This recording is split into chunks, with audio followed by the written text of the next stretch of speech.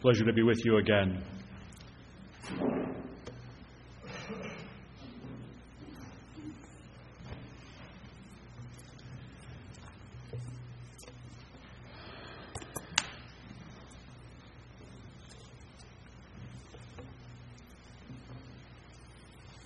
You can see from the text that we have our Old Testament reading from Isaiah 59 and the New Testament from 1 John 1 and following.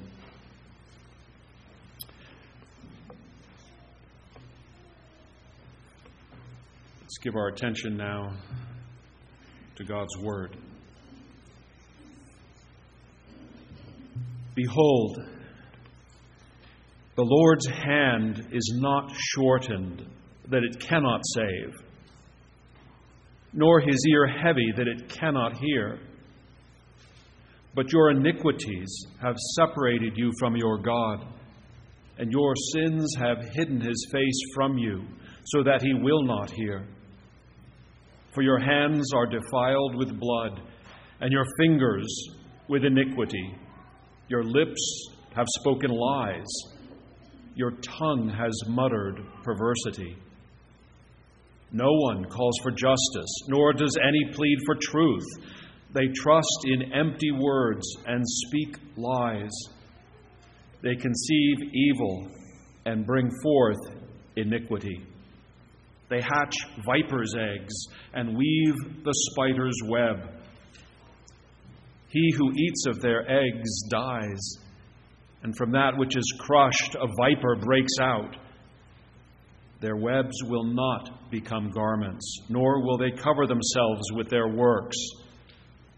Their works are works of iniquity, and the act of violence is in their hands. Their feet run to evil, and they make haste to shed innocent blood.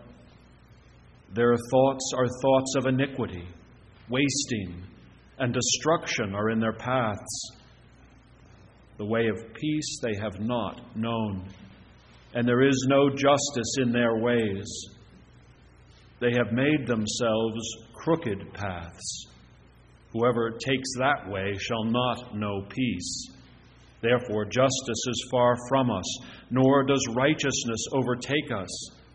We look for light, but there is darkness, for brightness, but we walk in blackness. We grope for the wall like the blind, and we grope as if we had no eyes. We stumble at noonday as at twilight. We are as dead men in desolate places. We all growl like bears and moan sadly like doves. We look for justice, but there is none, for salvation, but it is far from us. For our transgressions are multiplied before you, and our sins testify against us. For our transgressions are with us, and as for our iniquities, we know them. In transgressing and lying against the Lord, and departing from our God, speaking oppression and revolt, conceiving and uttering from the heart words of falsehood. Justice is turned back, and righteousness stands far off. For truth is fallen in the street, and equity cannot enter. So truth fails, and he who departs from evil makes himself a prey. Then the Lord saw it, and it displeased him that there was no justice. Let me just speak to this before we go to our New Testament passage for a minute, reminding myself and you that this is talking about the household of faith. This is talking about the people of God, their experience in the context of the covenant.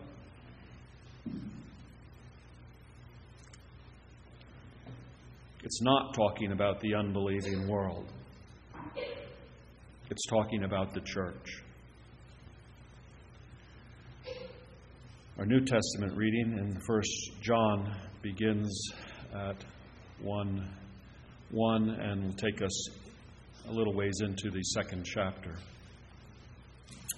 That which was from the beginning, which we have heard, which we have seen with our eyes, which we have looked upon and our hands have handled concerning the word of life. The life was manifested, and we have seen and bear witness and declare to you that eternal life which was with the Father and was manifested to us. That which we have seen and heard, we declare to you, that you also may have fellowship with us. And truly, our fellowship is with the Father and with His Son, Jesus Christ. And these things we write to you, that your joy may be full. This is the message which we have heard from Him and declare to you, that God is light, and in Him is no darkness at all. If we say that we have fellowship with Him and walk in darkness, we lie and do not practice the truth. But if we walk in the light, as He is in the light, we have fellowship with one another, and the blood of Jesus Christ, His Son, cleanses us from all sin. If we say that we have no sin, we deceive ourselves, and the truth is not in us.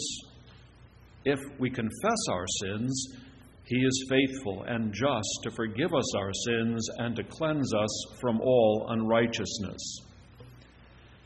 If we say that we have not sinned, we make Him a liar, and His word is not in us.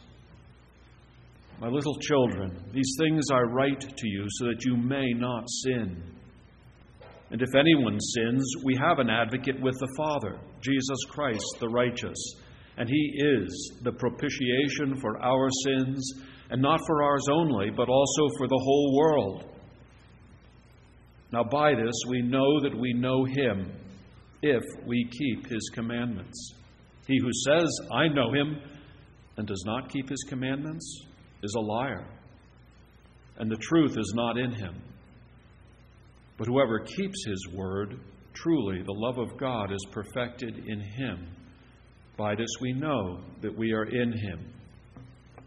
He who says he abides in Him ought himself also to walk just as He walked. Brethren, I write no new commandment to you, but an old commandment, which you have had from the beginning. The old commandment is the word which you heard from the beginning. Again, a new commandment I write you, which thing is true in Him and in you, because the darkness is passing away, and the true light is already shining. He who says he is in the light and hates his brother is in darkness until now.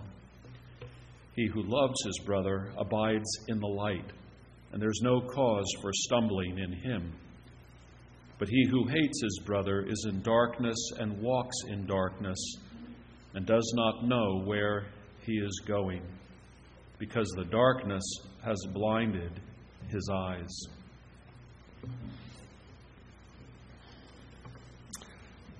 Last week, as we gathered together, we looked at the instruction haloing around the Lord's instruction to His disciples concerning prayer, at what He told them to do when they prayed. This morning, we're going to be looking at some of His cautions concerning prayer, how not to pray.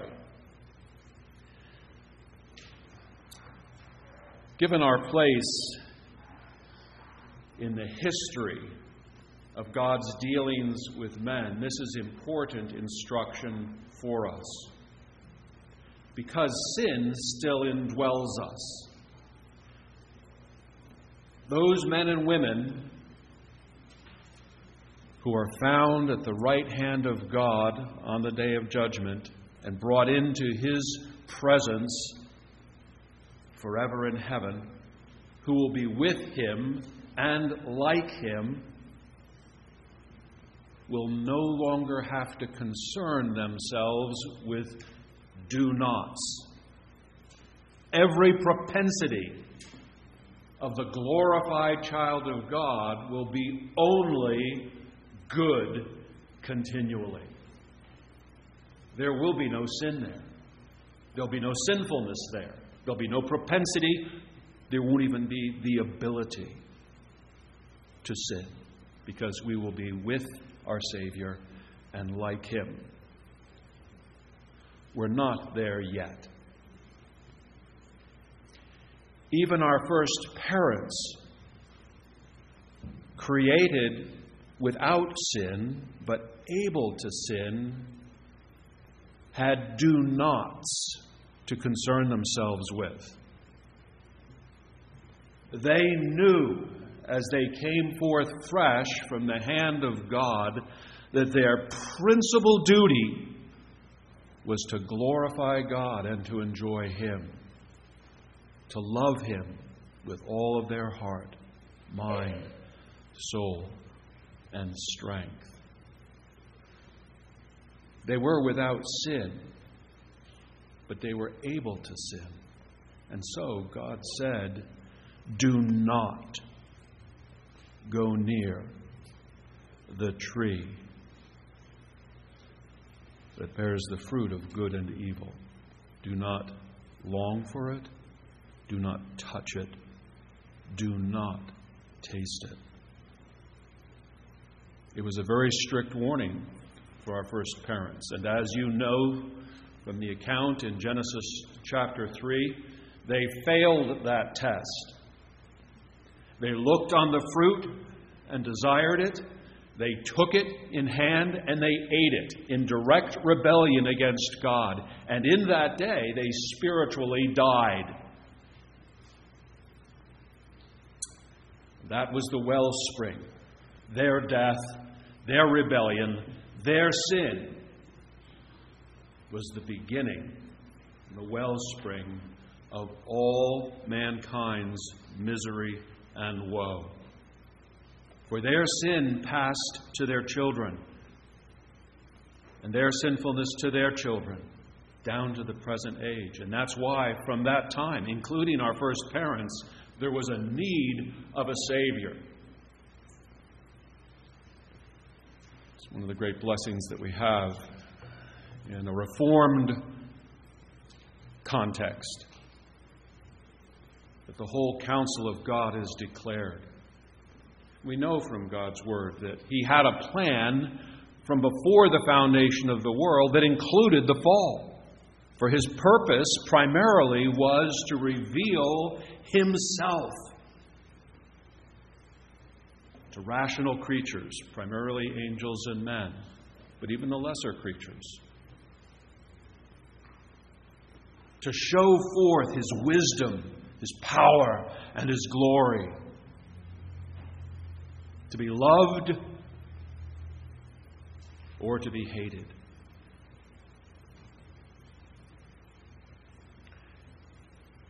The whole history of mankind is the unpacking of His story.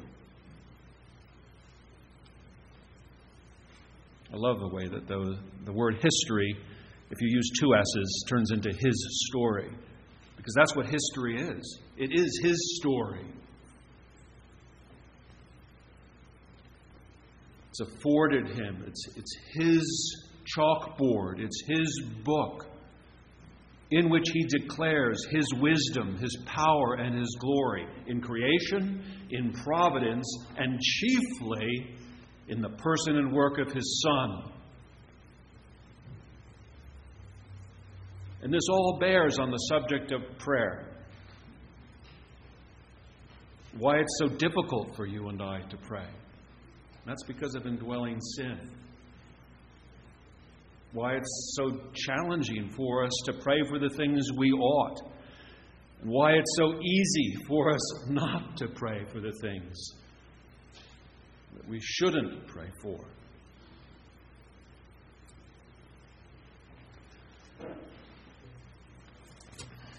If you'll turn with me to Matthew chapter 6, we have that account of the Lord's instruction to His disciples concerning prayer. It's picking up at verse 5. When you pray, you shall not be like the hypocrites, for they love to pray, standing in the synagogue and on the corners of the streets, that they may be seen by men. Assuredly, I say to you, they have their reward. But you, when you pray, go into your room, and when you have shut your door, pray to your Father who is in the secret place, and your Father who sees in secret will reward you openly. And when you pray, do not use vain repetitions as the heathen do, for they think that they will be heard for their many words. Therefore do not be like them, for your Father knows the things that you have need of before you ask. And then he goes on to teach them the Lord's Prayer, the Our Father, a model of simplicity and succinctness, God-centered, dealing with the issue of sin and our creaturely needs, acknowledging His ownership as the Creator, His merit, His glory. What we want to do today, in balance with what we did last week, is look at this negative side, these cautions which pertain to prayer. And the Scriptures contain many. These, we're just going to be looking at two that our Lord Jesus sets before in teaching His disciples this prayer in the Gospel of Matthew. The Scriptures have many exhortations, warnings, cautions. And if time allows, we'll look at a few of those at the end, just to assure you and to encourage you to keep your eye out for them, because it's important for us to know not only how we should walk, but how we shouldn't walk, how we should talk, but how we shouldn't talk, how we should think, but how we shouldn't think, how we should pray, and how we shouldn't pray as the children of God.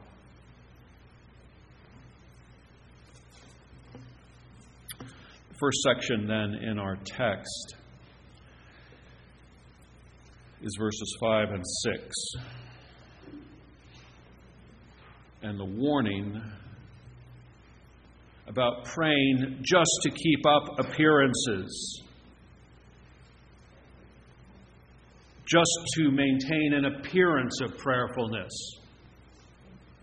so that when people think of me or think of you, they think, wow, he really prays a lot. When you pray, you shall not be like the hypocrites, for they love to pray standing in the synagogues, in a public forum, and on the corners of the streets, seeking visibility, that they may be seen by men. That's their primary objective. Assuredly, I say to you, they have the reward. But you, when you pray, go into your room, and when you have shut your door, pray to your Father who is in the secret place, and your Father who sees in secret will reward you openly. Prayer is not about keeping up appearances before men. It's not about making impressions on those who hear us pray. It's not to earn the respect of men. The prayers that are acceptable to God are prayed to Him with a sense of having His ear. And the one praying, however, whenever they pray, including in public, should pray with a sense of talking to God more than being heard by others. That's what our Lord Jesus is teaching here. That where that is absent, where that sense of being held captive to praying to God whenever we pray, there's a very good chance our prayers are not acceptable to God, because He knows we're just praying to be heard by men. And we're not really praying to Him. We say the words, Our Father, or Lord Jesus, but we're not really praying to Him. We're praying to be heard by others.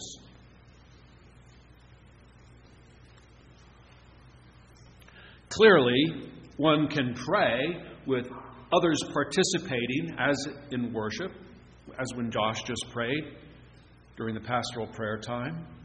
And it's acceptable to God. Our Lord Jesus prayed with His disciples listening often. Those were all acceptable prayers. It isn't that you can't pray out loud with others around you, as we do as couples who are married, as families, as small groups, as the church.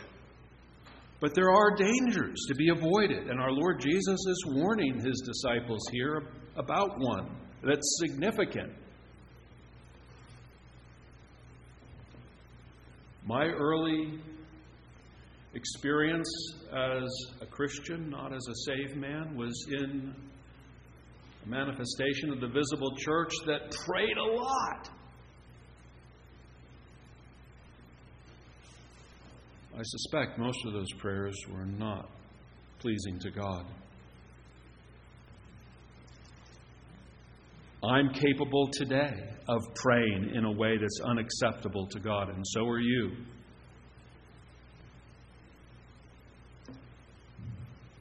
The primary point that our Lord Jesus is making in verse 5 and 6 of Matthew 6 is pray to God as if it's just you and He. When you pray, be content to be in the secret place, all alone, with no one but God there, listening.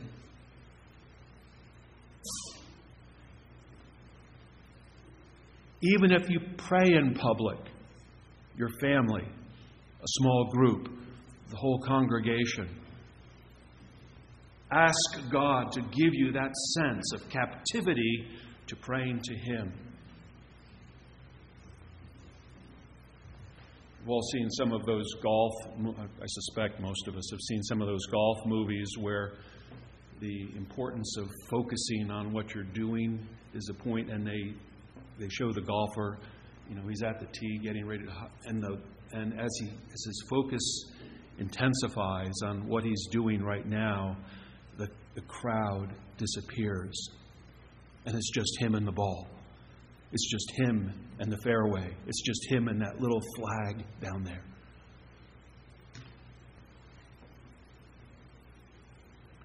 I think that's what our Lord Jesus is encouraging the believer, that kind of focus, that kind of understanding that when we pray to God, it's my heart, my mind, my voice communicating to Him. And it's okay, even if we're in the midst of others, to think that way. We should think that way. And it will guard us, you see, against praying just to be heard by men.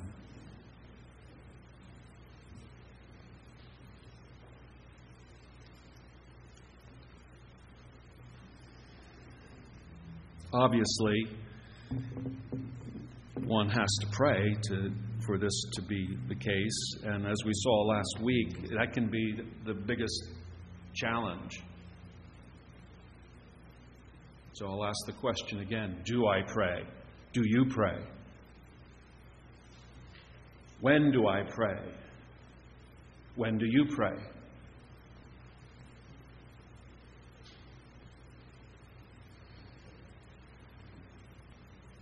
Do I pray?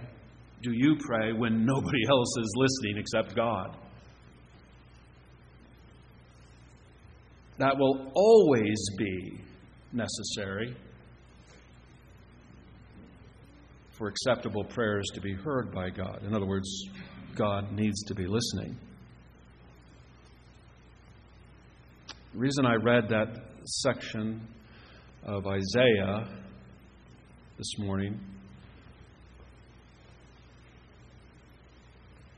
passage of Scripture that's talking about the experience of God's people when sin has overwhelmed them, and they've gotten so far away from maintaining a relationship with God that repentance is far from them. They've so marinated themselves in a self-justifying sense of this is okay. They're so far. Mind you, we're talking about probably many true believers. Probably not all, but many true believers. Regenerated men and women.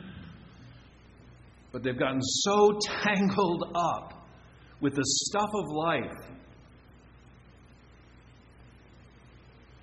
the sinful stuff of life, sinful thoughts, sinful conversation, sinful behavior, sinful desires. And if they took the time to open God's Word, they'd be reminded, this is sin. I shouldn't be doing this. I shouldn't be thinking like this. I shouldn't be talking like this. But they were walking in darkness. They didn't open the book of light. They didn't want the light to shine on them so they'd know. And you and I felt the same thing, right?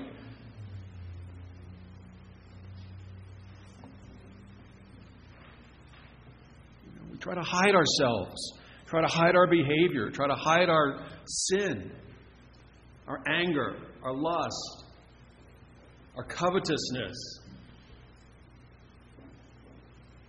Because we know if it's out in the open, we're going to feel guilty.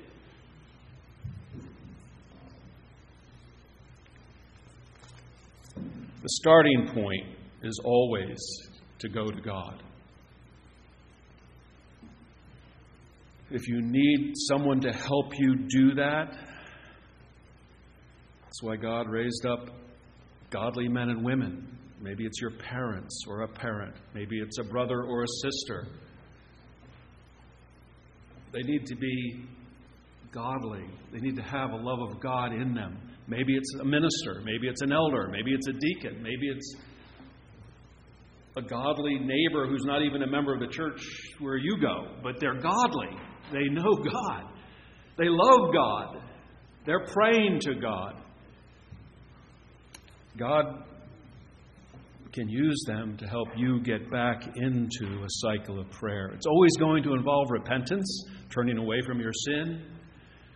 It's always going to be acknowledging your dependence on Him to work in you, that which is pleasing in His sight. Here's the really, really good news.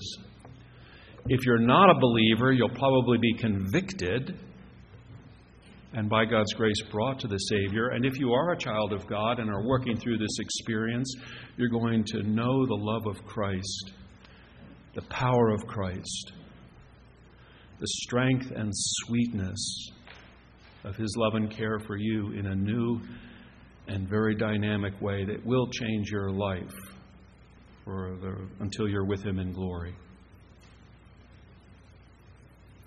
To have a restoration experience like this, like Isaiah was praying for the people of God. And you notice how he included himself in there. He knew from the beginning of his commissioning, I'm a sinful man who dwells among sinful people. I'm a man of unclean lips.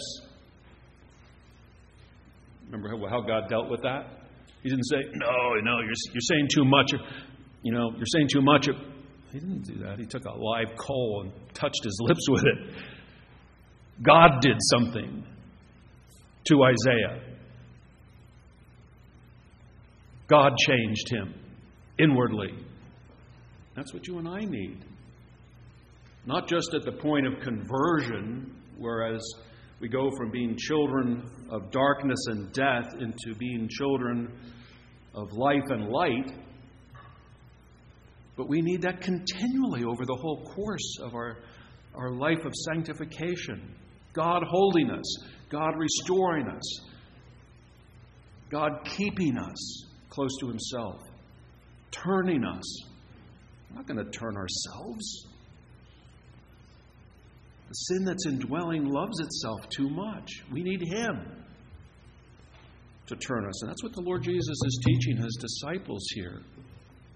He's pointing to the religious, what the public regards as the religious leaders of the day. And He's telling His disciples they're wrong. They're all wrong at this point, this matter of prayer.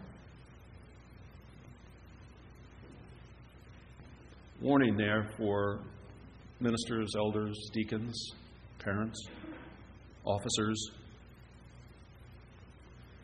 Your office doesn't protect you from getting it wrong. God does. Everybody, from the little baby to the aged saint, has to have a sense of being dependent on God. God saves sinners. God alone sanctifies sinners. The water of baptism can't do it. The bread and wine of the Lord's Supper can't do it.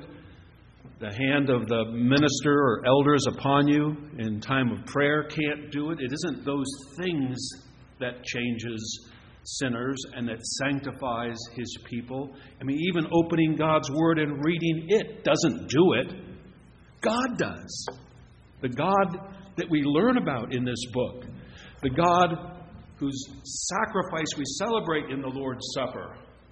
The God who's able to purify sinners, forgive their sins, though they be the rant of hell.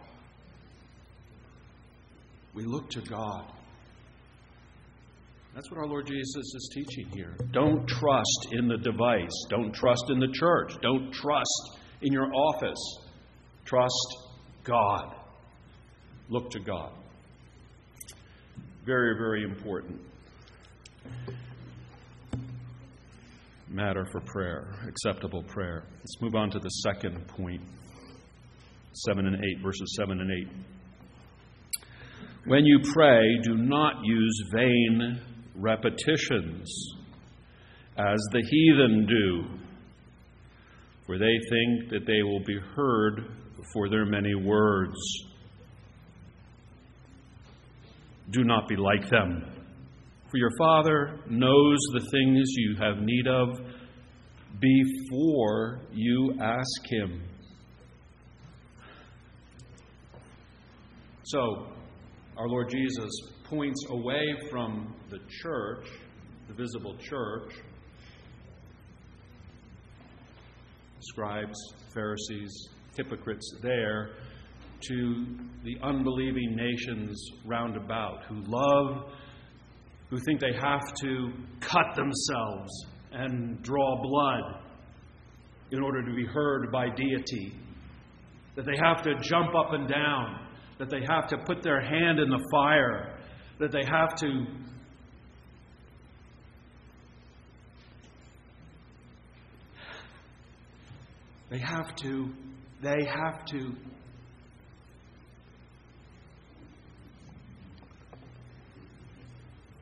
in order for their prayer to be heard by their God.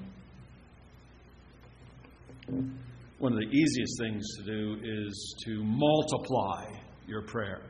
There's nothing sinful about saying a good prayer more than once. We're not usually going to do that in the same season of prayer. But the Lord's Prayer is a case in point, right? We don't make a habit. We don't pray the Our Father 2 or 3 or 4 times just to make sure God hears us. We pray it once. It's a prayer that our Lord Jesus taught His disciples to pray. There are professed Christian churches that teach their congregants to pray the same prayer over and over and over and over and over and over again. I was part of that communion.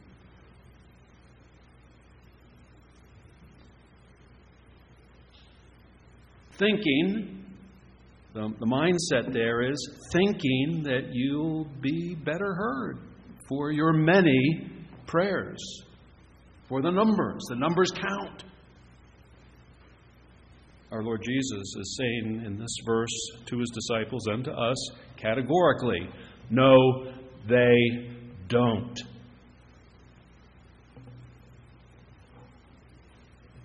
You think God can't interpret the desire of your heart the first time you express it? You think there's a language barrier there on his end?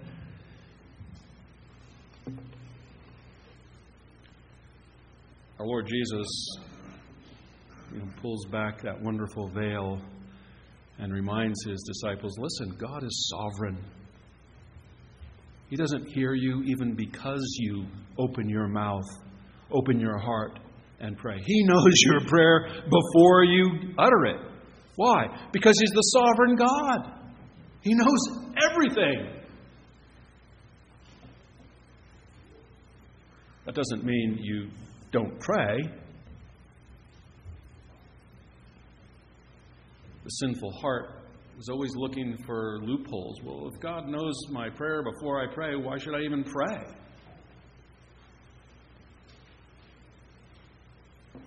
For the same reason that you obey in all matters of the will of God, to glorify God and to enjoy Him.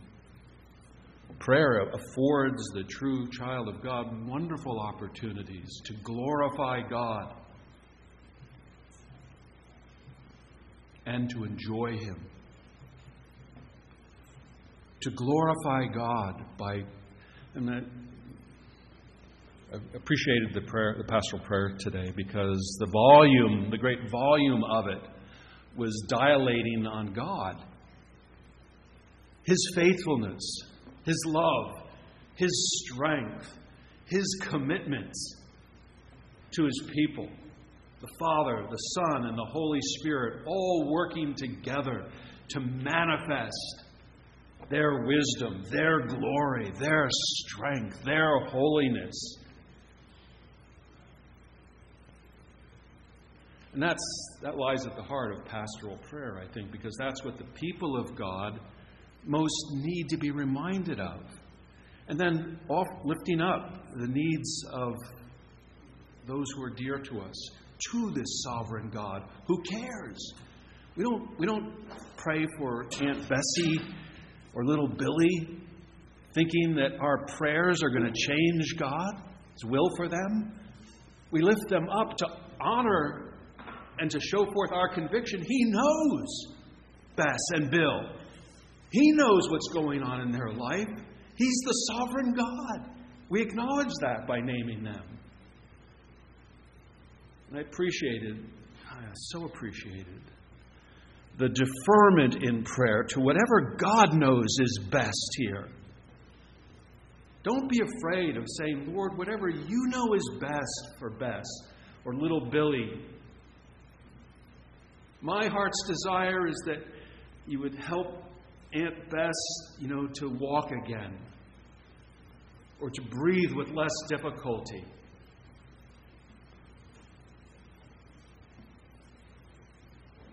The first thing we always pray for, right, is their salvation. Please don't ever pray the unloving prayer that asks for God to heal a loved one, a friend, someone you're asked to pray for who's an unbeliever before you ask Him to save them. That's the first prayer we pray for one another. It's the thing we thank God most for concerning His dealing with us. And it's the first prayer you always pray for someone else. And if you don't know their spiritual state, God does. Just defer to His knowledge at that point. Father, you know Aunt Bess's spiritual condition. Please save her if she's unsaved. And help her to walk again if that would please you, and afford her an opportunity to glorify and enjoy you by it. Same for little Billy. We can always defer to God's wisdom. And, we don't know. I mean, it's this mistake the disciples made about the Lord Jesus when He announced to them that He was going to be betrayed and hung on a cross within the next 24 hours. No! What are you talking about? That can't happen. Their head and their heart wasn't in the right place. They weren't deferring to God. From before the foundation of the world, God planned sending His Son into the world to save His people from their sins. God planned the cross. God planned, and the Son embraced all the misery and woe. That was the reason He came into the world. And here are His, with the exception of one, spiritually alive apostles. The creme de la creme of His disciples, not getting that point right. We have to be careful not to beat ourselves up when we get it wrong. God knows. We can always defer to God. And that's why the wisdom of our forefathers with that first catechism question, in both the larger and the smaller, what is the chief end of man? Listen, if you're a child of God, it's the beginning and it's the end of your story. Everything in between, to glorify and enjoy God. What's your chief end if you're a child of God? The primary purpose for your existence, your being, always, today, and into eternity, is to glorify and enjoy God. In those few words, there you have the summary statement of God's plan for His elect people, to glorify Him and to enjoy Him.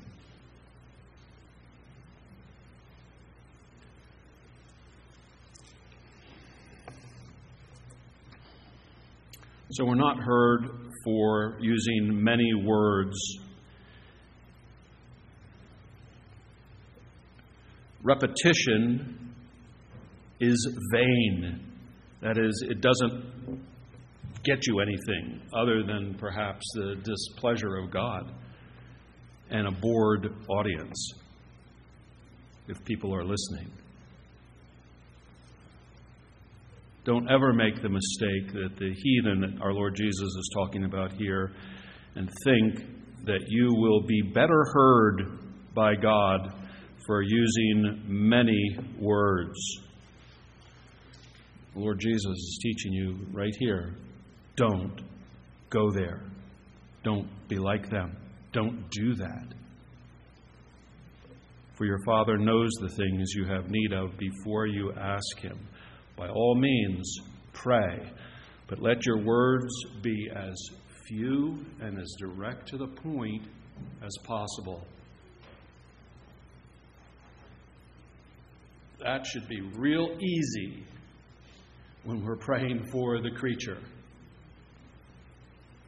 It gets very, very challenging when we're dilating, thinking about God.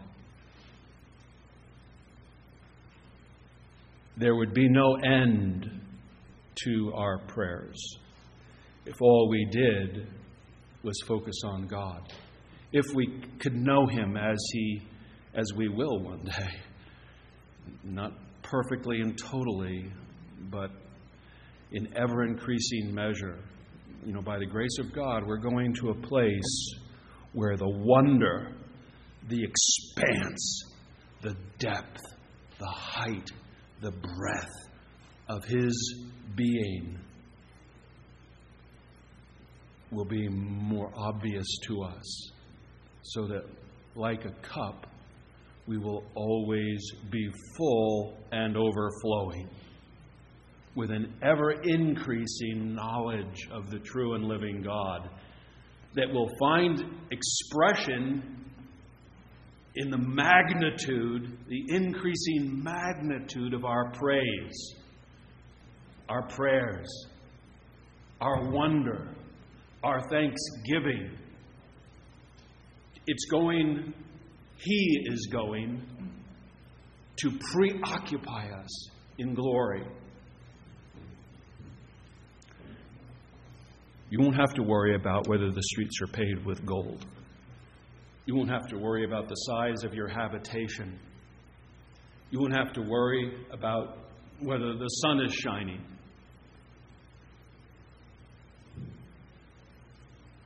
Because the Lord of glory will be there. You will be with Him and like Him, drinking deeply, draughts that would drown us now.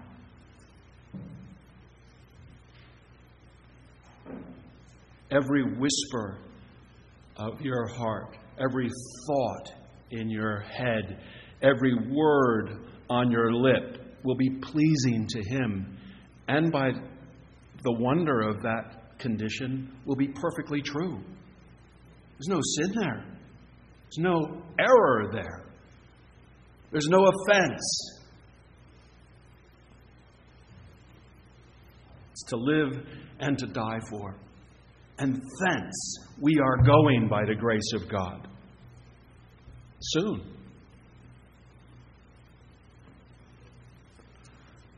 Death will come to our door, or the trumpet will blow. And we will very quickly and unceremoniously bid this world adieu. And that's why our Lord Jesus encourages His disciples, He encourages you and I, to be like one who's got his bags packed, ready to go. You don't know the hour or the day. He's coming. That's enough to know. The dutiful servant wants to be looking for his master's return. Every day. Today would be a good day. Maybe it will be today. I hope so. I'm ready. Let's go. And that doesn't make you a poor steward. That makes you a good steward. Because you're going to be doing the things you're supposed to be doing that day. You're not going to be sitting in the corner twiddling your thumbs, hoping something's going to happen. You're going to you want to be found by your master as a faithful servant. Preoccupying yourself, busying yourself joyfully with the business of His kingdom, the honor and glory of His name, the welfare of His people. It's wonderful.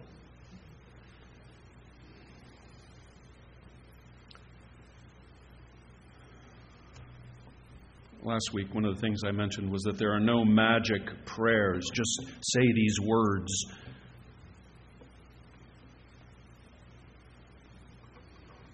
Remind myself and you that that's true.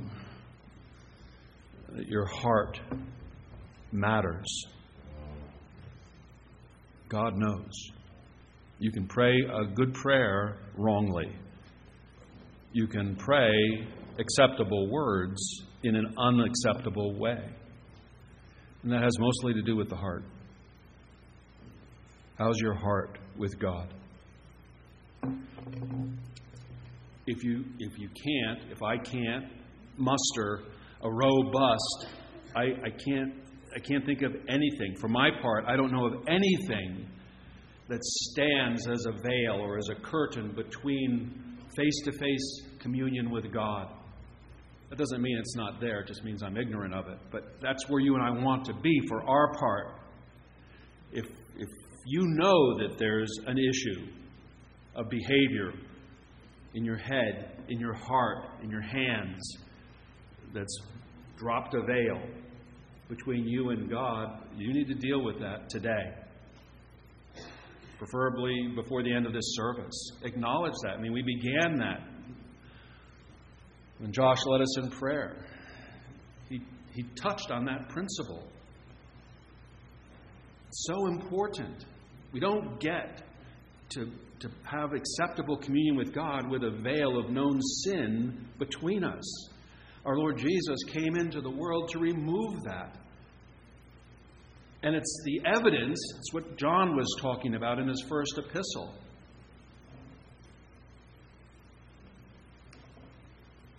We don't get to allow these veils to come between us and think that God's just somehow going to overrule it because I'm His child. He's waiting for me to behave like His child. A child who loves Him above all His creation, above every sin, above every temptation. And that's what that prayer, that's what asking Him to deal with that issue is all about. I can't, Father, you know my struggle with this sin. It's recurrent. Manage it for me. Help me to know what I'm supposed to do, what I'm supposed to turn away from. Work in me a heart that loves you above the pleasure I hope to have, or the satisfaction, or the venting that's a result of the behavior that's being repented of.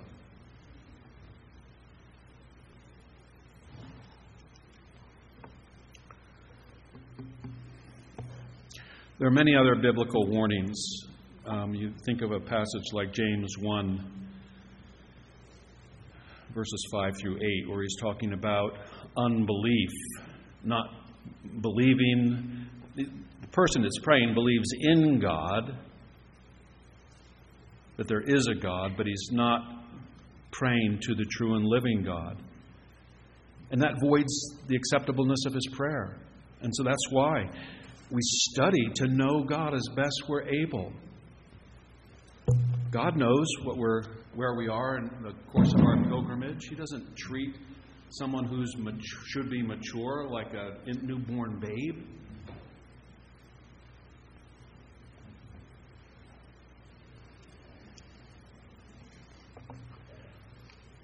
Psalm 66, verse 18, if I regard iniquity in my heart, that is, if I hold on to known sin in my heart, the Lord will not hear me.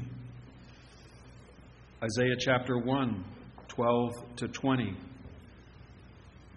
Allowing myself to be caught up with the culture around me, or the influence of ungodly leaders even within the church. Justifying my sin by their office. Some of you children will experience this with your parents, your mom and your dad, who behave in a way that they shouldn't. That doesn't mean just because they're your mom and your dad. If mom or dad gets angry or throws things or takes God's name in vain or kicks the dog, that doesn't mean it's okay for you to do that. You're growing up to love God with all your heart, mind, soul, and strength. And God does want you to love and honor your parents, but not more than you love and honor Him. We all have that challenge before us, to love God first and foremost, more than ourselves, more than our spouse, more than our parents, more than our children, more than our dear little grandchildren, more than our job, more than our health, more than our savings. We love God first and foremost. That's our primary mission in life. And then to commune with Him. And that's why this subject is so important. To commune with God in prayer in a way that's acceptable to Him. If it's acceptable to Him, it will be beneficial to us and healthful for others. If it's not acceptable to Him, it's not going to be beneficial to me or to you or to those you pray for.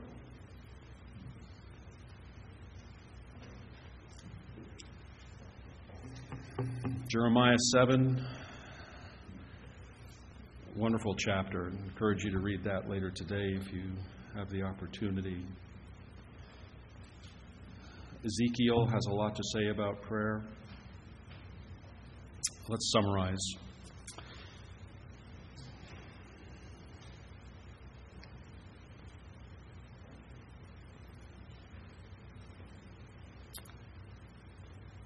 Every child of God has the witness, every true child of God, every regenerate man, woman, boy, girl, has the Holy Spirit of God within them, pointing to the Lord Jesus as the venue, the means, the one who can facilitate our relationship with God. The Holy Spirit's bigger than we are, thankfully. And it's that yearning that He puts into us that keeps us from just turning our back and walking away. Unbelievers who profess to be Christians but truly aren't can do that. But the true child of God can't. They can back up like this for a while, sometimes quite a while. I mean, this is what David did. Kills, sitting with Bathsheba, he kills Uriah, and he's not repenting of it. And his heart's growing cold. He knows it's wrong. Until God raises up a trembling servant to go and confront him. And he knows that there's a good chance, David's just going to pull out his sword and cut his head off. He doesn't want to hear it right now. But what happened? God broke David's heart. He repented. God forgave him. David was restored. Same for Peter. I don't know that man. And the rooster crows. Peter goes out and weeps. Our Lord Jesus restores him, forgives him. If you're a child of God, the Lord Jesus has already paid for all of your sins, including the ones that you're committing today and that you will commit tomorrow. That doesn't mean you don't get to repent of them. It does mean they're paid for. If they weren't paid for, you won't be going to heaven. That's the condition of the unbeliever. Their sins are unpaid for. And that's why on the day of judgment, the debt comes due. And it's off to hell they go to pay the debt. Our Lord Jesus went to hell to pay the debt for the sins of all the men and women, boys and girls that God the Father gave him. And they're all paid for. Every single one of them. And that's why God can love you and be very pleased with your and my imperfect love of Him. He looks at us and He doesn't see sin.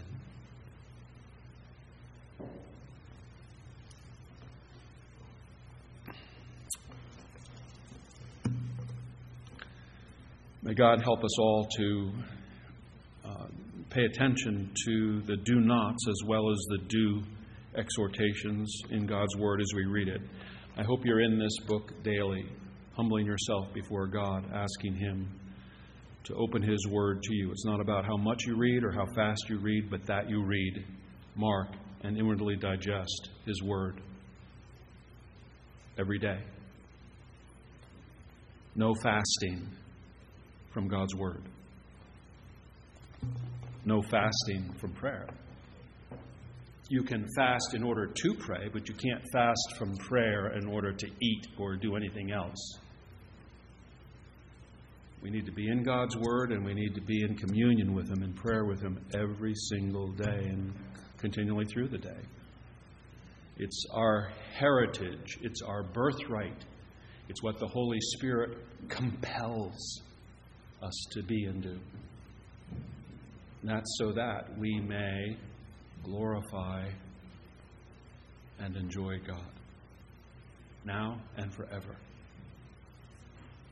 Let's close in prayer.